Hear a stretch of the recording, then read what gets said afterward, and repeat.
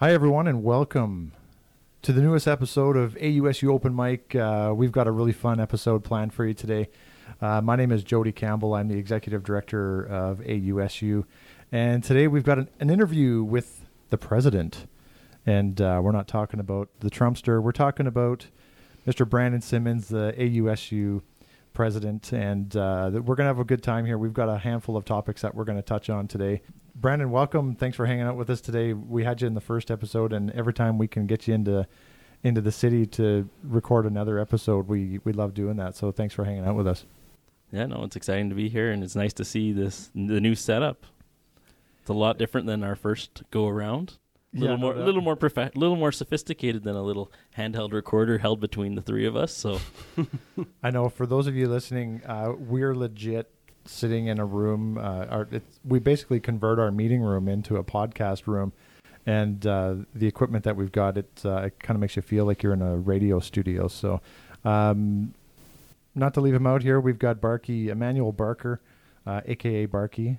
It's odd to call you Emmanuel, so I really prefer it when people don't use my government name anyway. So yeah, so just know that if we throw out Barkey, we're referencing Mr. Barker, and he's kind of managing the technology for us today. That's right. Thanks for hanging out.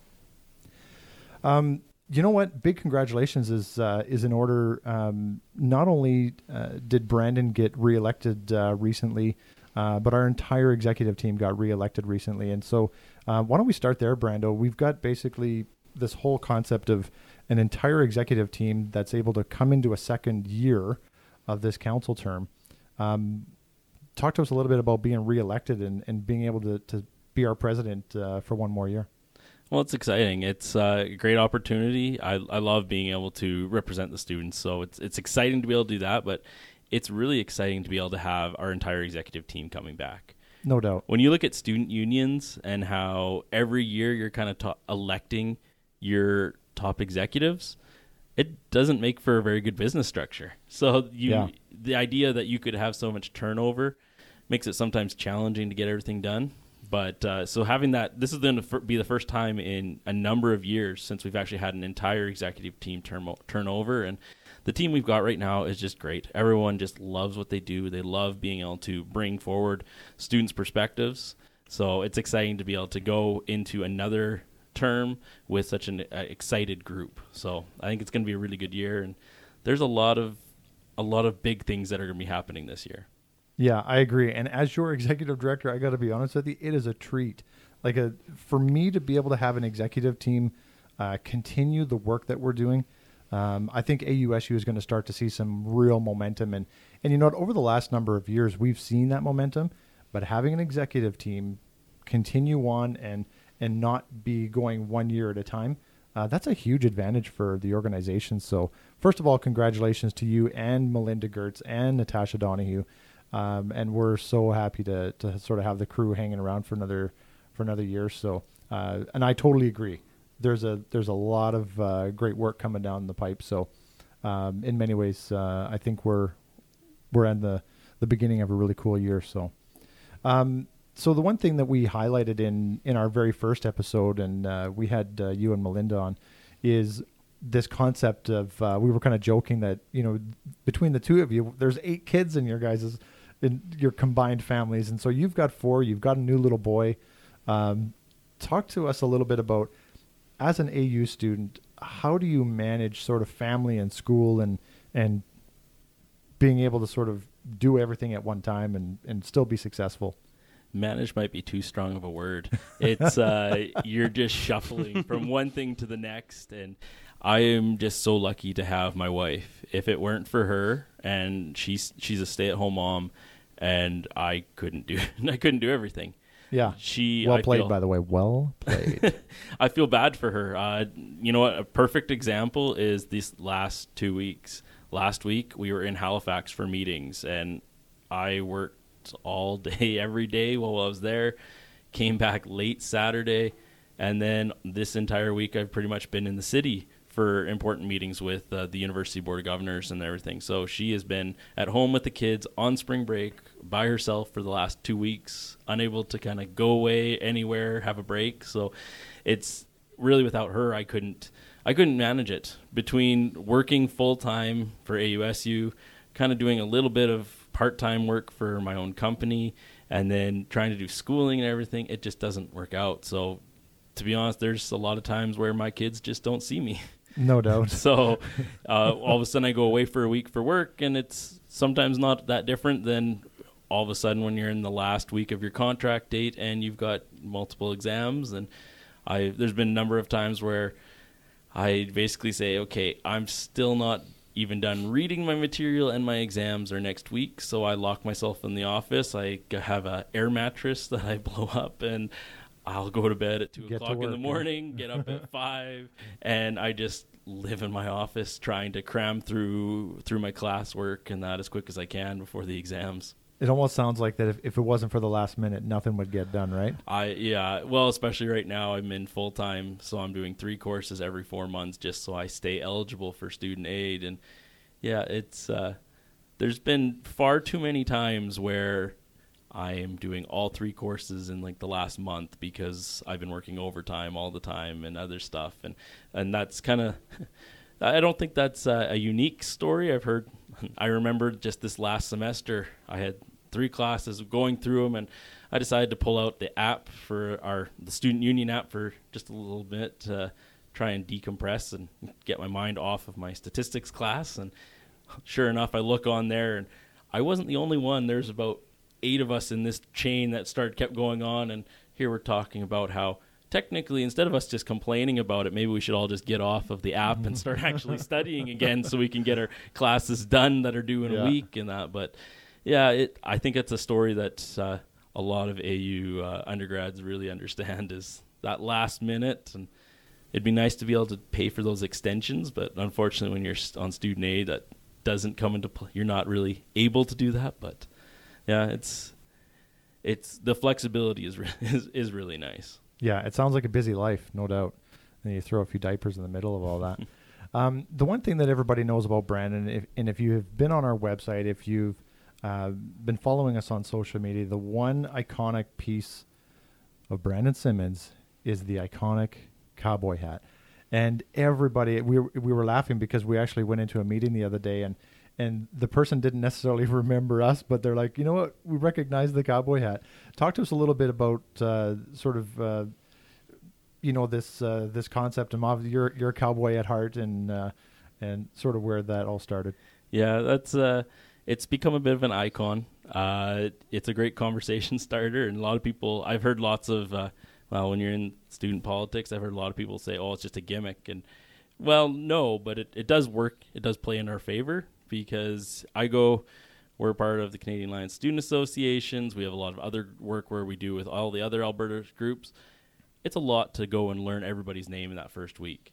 But when I walk in the room with a cowboy hat, everybody knows my name. Yeah. Everybody knows I'm with Athabasca University, and so that does help. So there's been a lot of benefit to it. Obviously, I love the country. My grandparents had a farm growing up. We were out there all the time, and I looked into actually buying the farm from them, and just financially couldn't do it. And it's not easy to get into agriculture these days if you don't have the land already. If I could just wave a wand and do whatever I wanted, I would be a rancher hands down. But financially, that's just not in the cards. So a lot of people think it's just that. I actually didn't. Growing up, I was the punk rocker who had spiked hair. Oh, my God. Was in a band and things like that. And you wouldn't look, knowing me now, you wouldn't think anything of it. Back when I was 16, though, my grandfather passed away. And I was really close to them, and unfortunately, I was working in the summer with my dad. He's a contractor, but we were just finishing up the final job, and we got a phone call, and they said, well, he's taken to the hospital, and so we knew we were probably too late. And sure enough, we got down there, and before we even made it down, he had a heart attack out at the farm and that. And so it hit me at 16. It kind of hit me hard, and even though I had never seen him wear a cowboy hat, I found this cowboy hat that was his. And so I put it on, and I just didn't take it off. And so then I went through his closet, and my grandma gave me all of his pearl button shirts, his belt buckles. And after that, it kind of just overnight, it just became who I was. Even though my dad always jokes, he's like, well, Grandpa never even wore a hat. I'm like, yeah, but he had it. And for me, it was just that piece that connected me to him after and helped me kind of deal with his passing. And after that, it just became what I wore. I wore it to school all the time. I kind of stuck out, being in the city, things like that. I fit in a little bit better now that I live out in Parkland County, out on an acreage, and we actually have chickens and stuff like that. And so we're starting to it's starting to fit a little bit better. But yeah, all of a sudden when we go and travel to Ottawa and other places like that, it sticks out, but it's just become really a part of me. I feel weird not wearing it. Yeah, the country's in your bones. I think that's a very cool story, by the way. And this is the first time I've heard that story. And that's really cool. I love that. You mentioned earlier, that you just came back from Halifax. We were out at the recent CASA conference that was out there. And, the overall experience that you have, sort of not only our contribution to those CASA conferences, but maybe just talk to us a little bit about what it's like to be at those CASA conferences, what the overall experience is like, what you're doing, and even some of the committee work that you guys are doing during those times away. Yeah, for sure. It's it's exciting to be able to go to CASA. So basically what CASA is, it's a federal advocacy group, and it's made up of student leaders from across Canada. All the universities in Alberta are part of it. There's a large section that are out in Nova Scotia. And we're working on kind of recruiting people from clear across Canada. And the whole goal is that we come together to be able to discuss what are the important things for students in any given year. And we do a lot of policy development so that we can then go to the government and say, this is why you need to invest in students. So I think my very first year, going back a number of years, actually, is we went to Halifax again. So this is my second time back there. And we had a lot of discussions on grants and the need for upfront grants for students. Obviously, that doesn't help all of our part-time students, but for those who are doing full-time studies, like, we were asking for them to double the grants. And through that advocacy, like, we do once a year, we'll go and take everybody from the organization, and we'll go, and within like 3 days, we'll meet with over 150 MPs. And go over all the things that we're looking for and investments into post-secondary. And sure enough, that year, we actually saw that come to life. So it actually was back in 2015, right as we were getting into an election, and the Liberal Party actually took word for word what we had went to all the parties with and said, hey, we want to see 50% increases. They said, we like that language. They actually put it in their platform. Yeah, that's awesome. So it shows that, they're listening. The government is really listening to the CASA. So it becomes a good selling point, and it's a no-brainer for us because we have students across Canada. So the changes that are made at the federal level affect all the students. So it's been really exciting to be a part of it and see everything that's going on. And we've been able to build multiple campaigns. This year I'm on the National Advocacy Committee, and you would have seen mental health, a Students Let's Act campaign, all gearing towards mental health. And it was exciting to be able to be a part of that committee because we're a very unique institution. So the whole campaign focused on going and physically writing on a heart that they were able to give to the Minister of Health. And I was able to be kind of like, well, that's great, but our students can't do that. So how can we adapt this campaign? And so it's nice. It's very timely for us to have that voice, to be able to say, we need to be reflective of all students, not just your typical 19-year-old going off to university for the first time. So it allows us to make sure that everything is inclusive for our members as well, and they can contribute. Yeah, I think it's really cool. The whole concept that you probably find times in your portfolio as the AUSU president where you are the voice of a single student, but then you're also in situations where you're the voice of tens of thousands of students. The next question we had for you is really around this role that we have at AUSU and our executive team as being the one online student union, or the one group of executives that are representing AU as an online institution within CASA, which is essentially, I'm just going to say for the most part, built on a lot of on-campus universities. And so talk a little bit about the role that you guys play in those rooms, in those meetings when you're essentially representing a group of students that are niche in an online distance learning environment. Yeah, so there's us as well as then the grad student union at Athabasca. Right, and yes, thank you. That's it. So you essentially have two groups, and we have to be the voice for all those students. And the interesting thing is that the majority of points that we bring out, they do actually ring true for a lot of other schools as well. Because other schools have more mature students. They have other students that are actually still in some of the situations we are in, but they're a minority. And so they don't actually get represented by those groups. So we just have to be loud.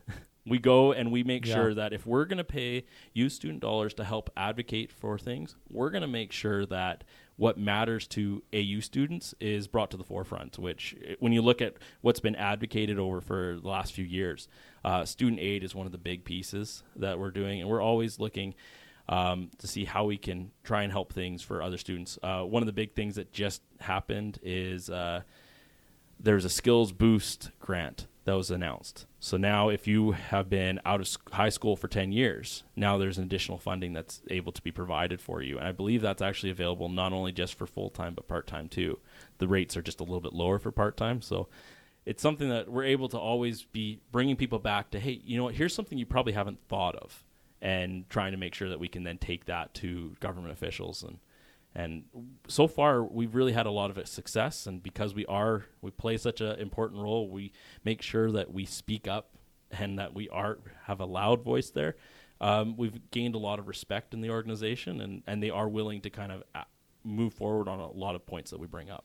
Well, you got to think that as a group, I know that you and Melinda do a lot of the heavy lifting for us with that membership at CASA. We're bringing a very unique voice that is maybe not heard as much. And so you guys do a great job of being able to make sure that AU students are represented across the country. And of course, the next thing I wanted to throw out there is while you were out there, you also hosted a meet and greet for a handful of students that were out in the small area of Halifax and in a pretty cool part of the country. Talk to us a little bit about the experience of meeting up with a bunch of students that were, out in that Halifax area. Well, it's always an exciting thing to be able to do. Figure, if we're going somewhere for a conference, we've got students across Canada, like, why not just try and help them connect? And listening to the stories of everybody, like, they were blown away when all of a sudden they said, oh, I got an email saying come visit other students, and like, I didn't think there was anyone out here. Let alone when I get an RSVP back saying, oh yeah, we've got about 15 people who are planning on coming. And when we were there, we're like, well, actually, if you look at our lists, we've got about 600 people who are in this area. Yeah, and it blew them away.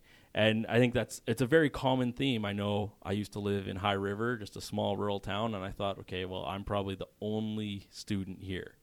So you feel isolated, and then all of a sudden I go to the library, I'm writing my exam. As I'm walking away, I look over, and there's 2 other AU exam screens on. You get all excited. Hey, there's somebody else. I'm not alone. But you can't make that connection. They're in the middle of an exam, and you can't go up and just tap on their shoulder.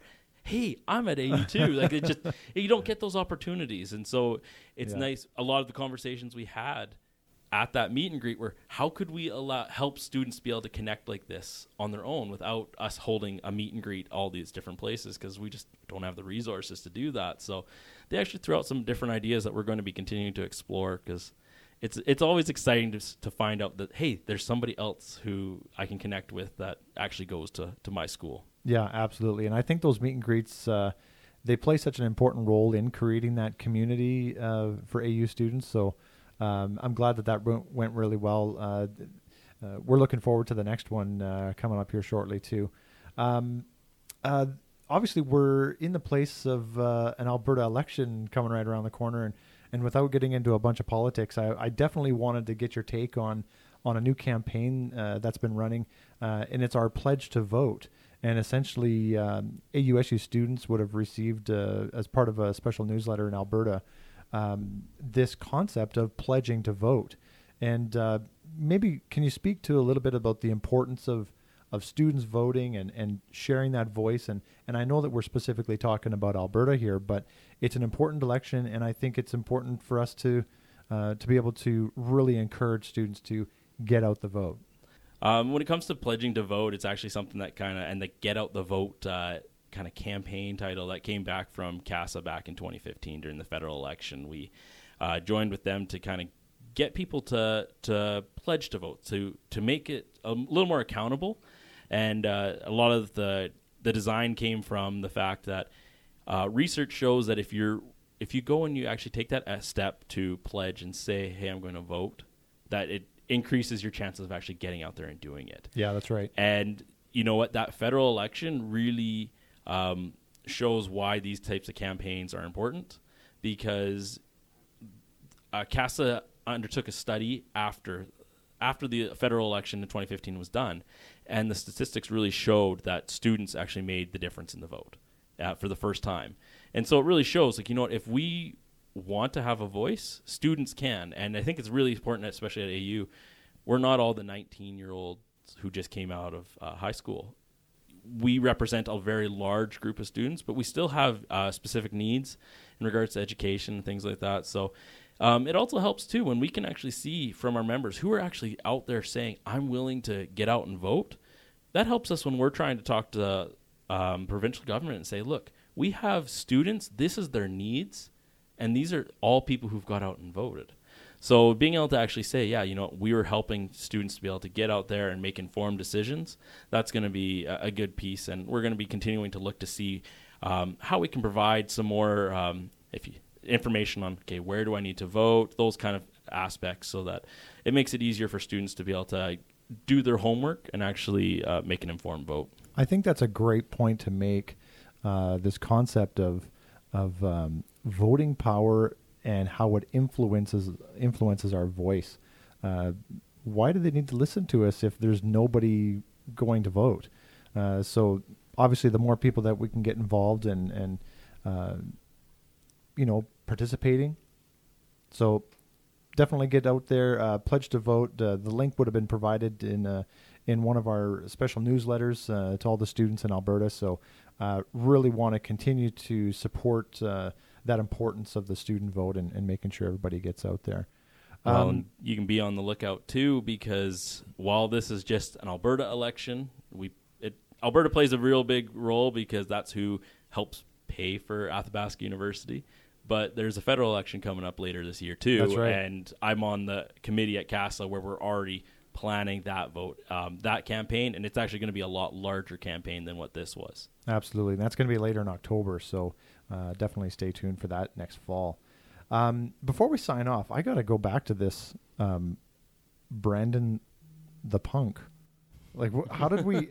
How did that statement get thrown out there and then us not follow up on that? I don't know how we skip past that.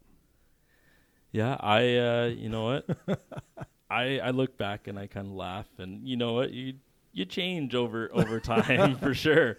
You know what? I was in 80s rock cover band, me and my friends, and I love where this is going. It was fun. You know what? I picked up my first guitar when I was 14, I think, and I just fell in love with it, and yeah, I was into the 80s rock, the Bon Jovi and stuff, and yeah, I think that was very appropriate for I was in an 80s cover band.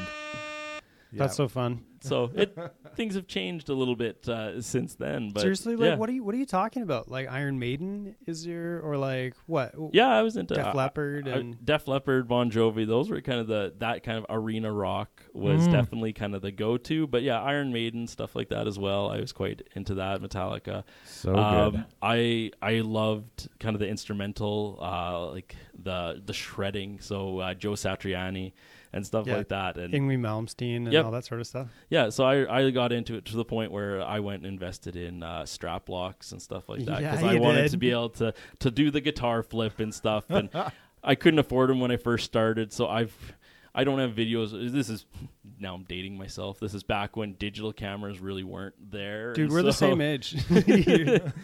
So, but I had videos from back then that never really made it through because of the quality of them. Literal videos that didn't make it. What kind of guitar did you play? I started off with just a piece of garbage. It was just a no-name Barracuda guitar. Yeah. And I had a Barracuda bass. Yeah, so it kind of got beat up. I couldn't afford the strap locks at first, so I took duct tape and I duct taped my strap to my guitar over and over again so that I could practice trying to get the hang of flipping the guitar in the middle of a solo and then picking right back up. And yeah, there's a few times where all of a sudden the tape let loose partway through, and it needless to say, it eventually didn't play anymore. It'll be fine. Well, not anymore. It didn't make it through the High River flood back in 2013. So that's so funny. Here we are, like channeling your inner ZZ Top as your Barracuda is flying across the room. I can only imagine.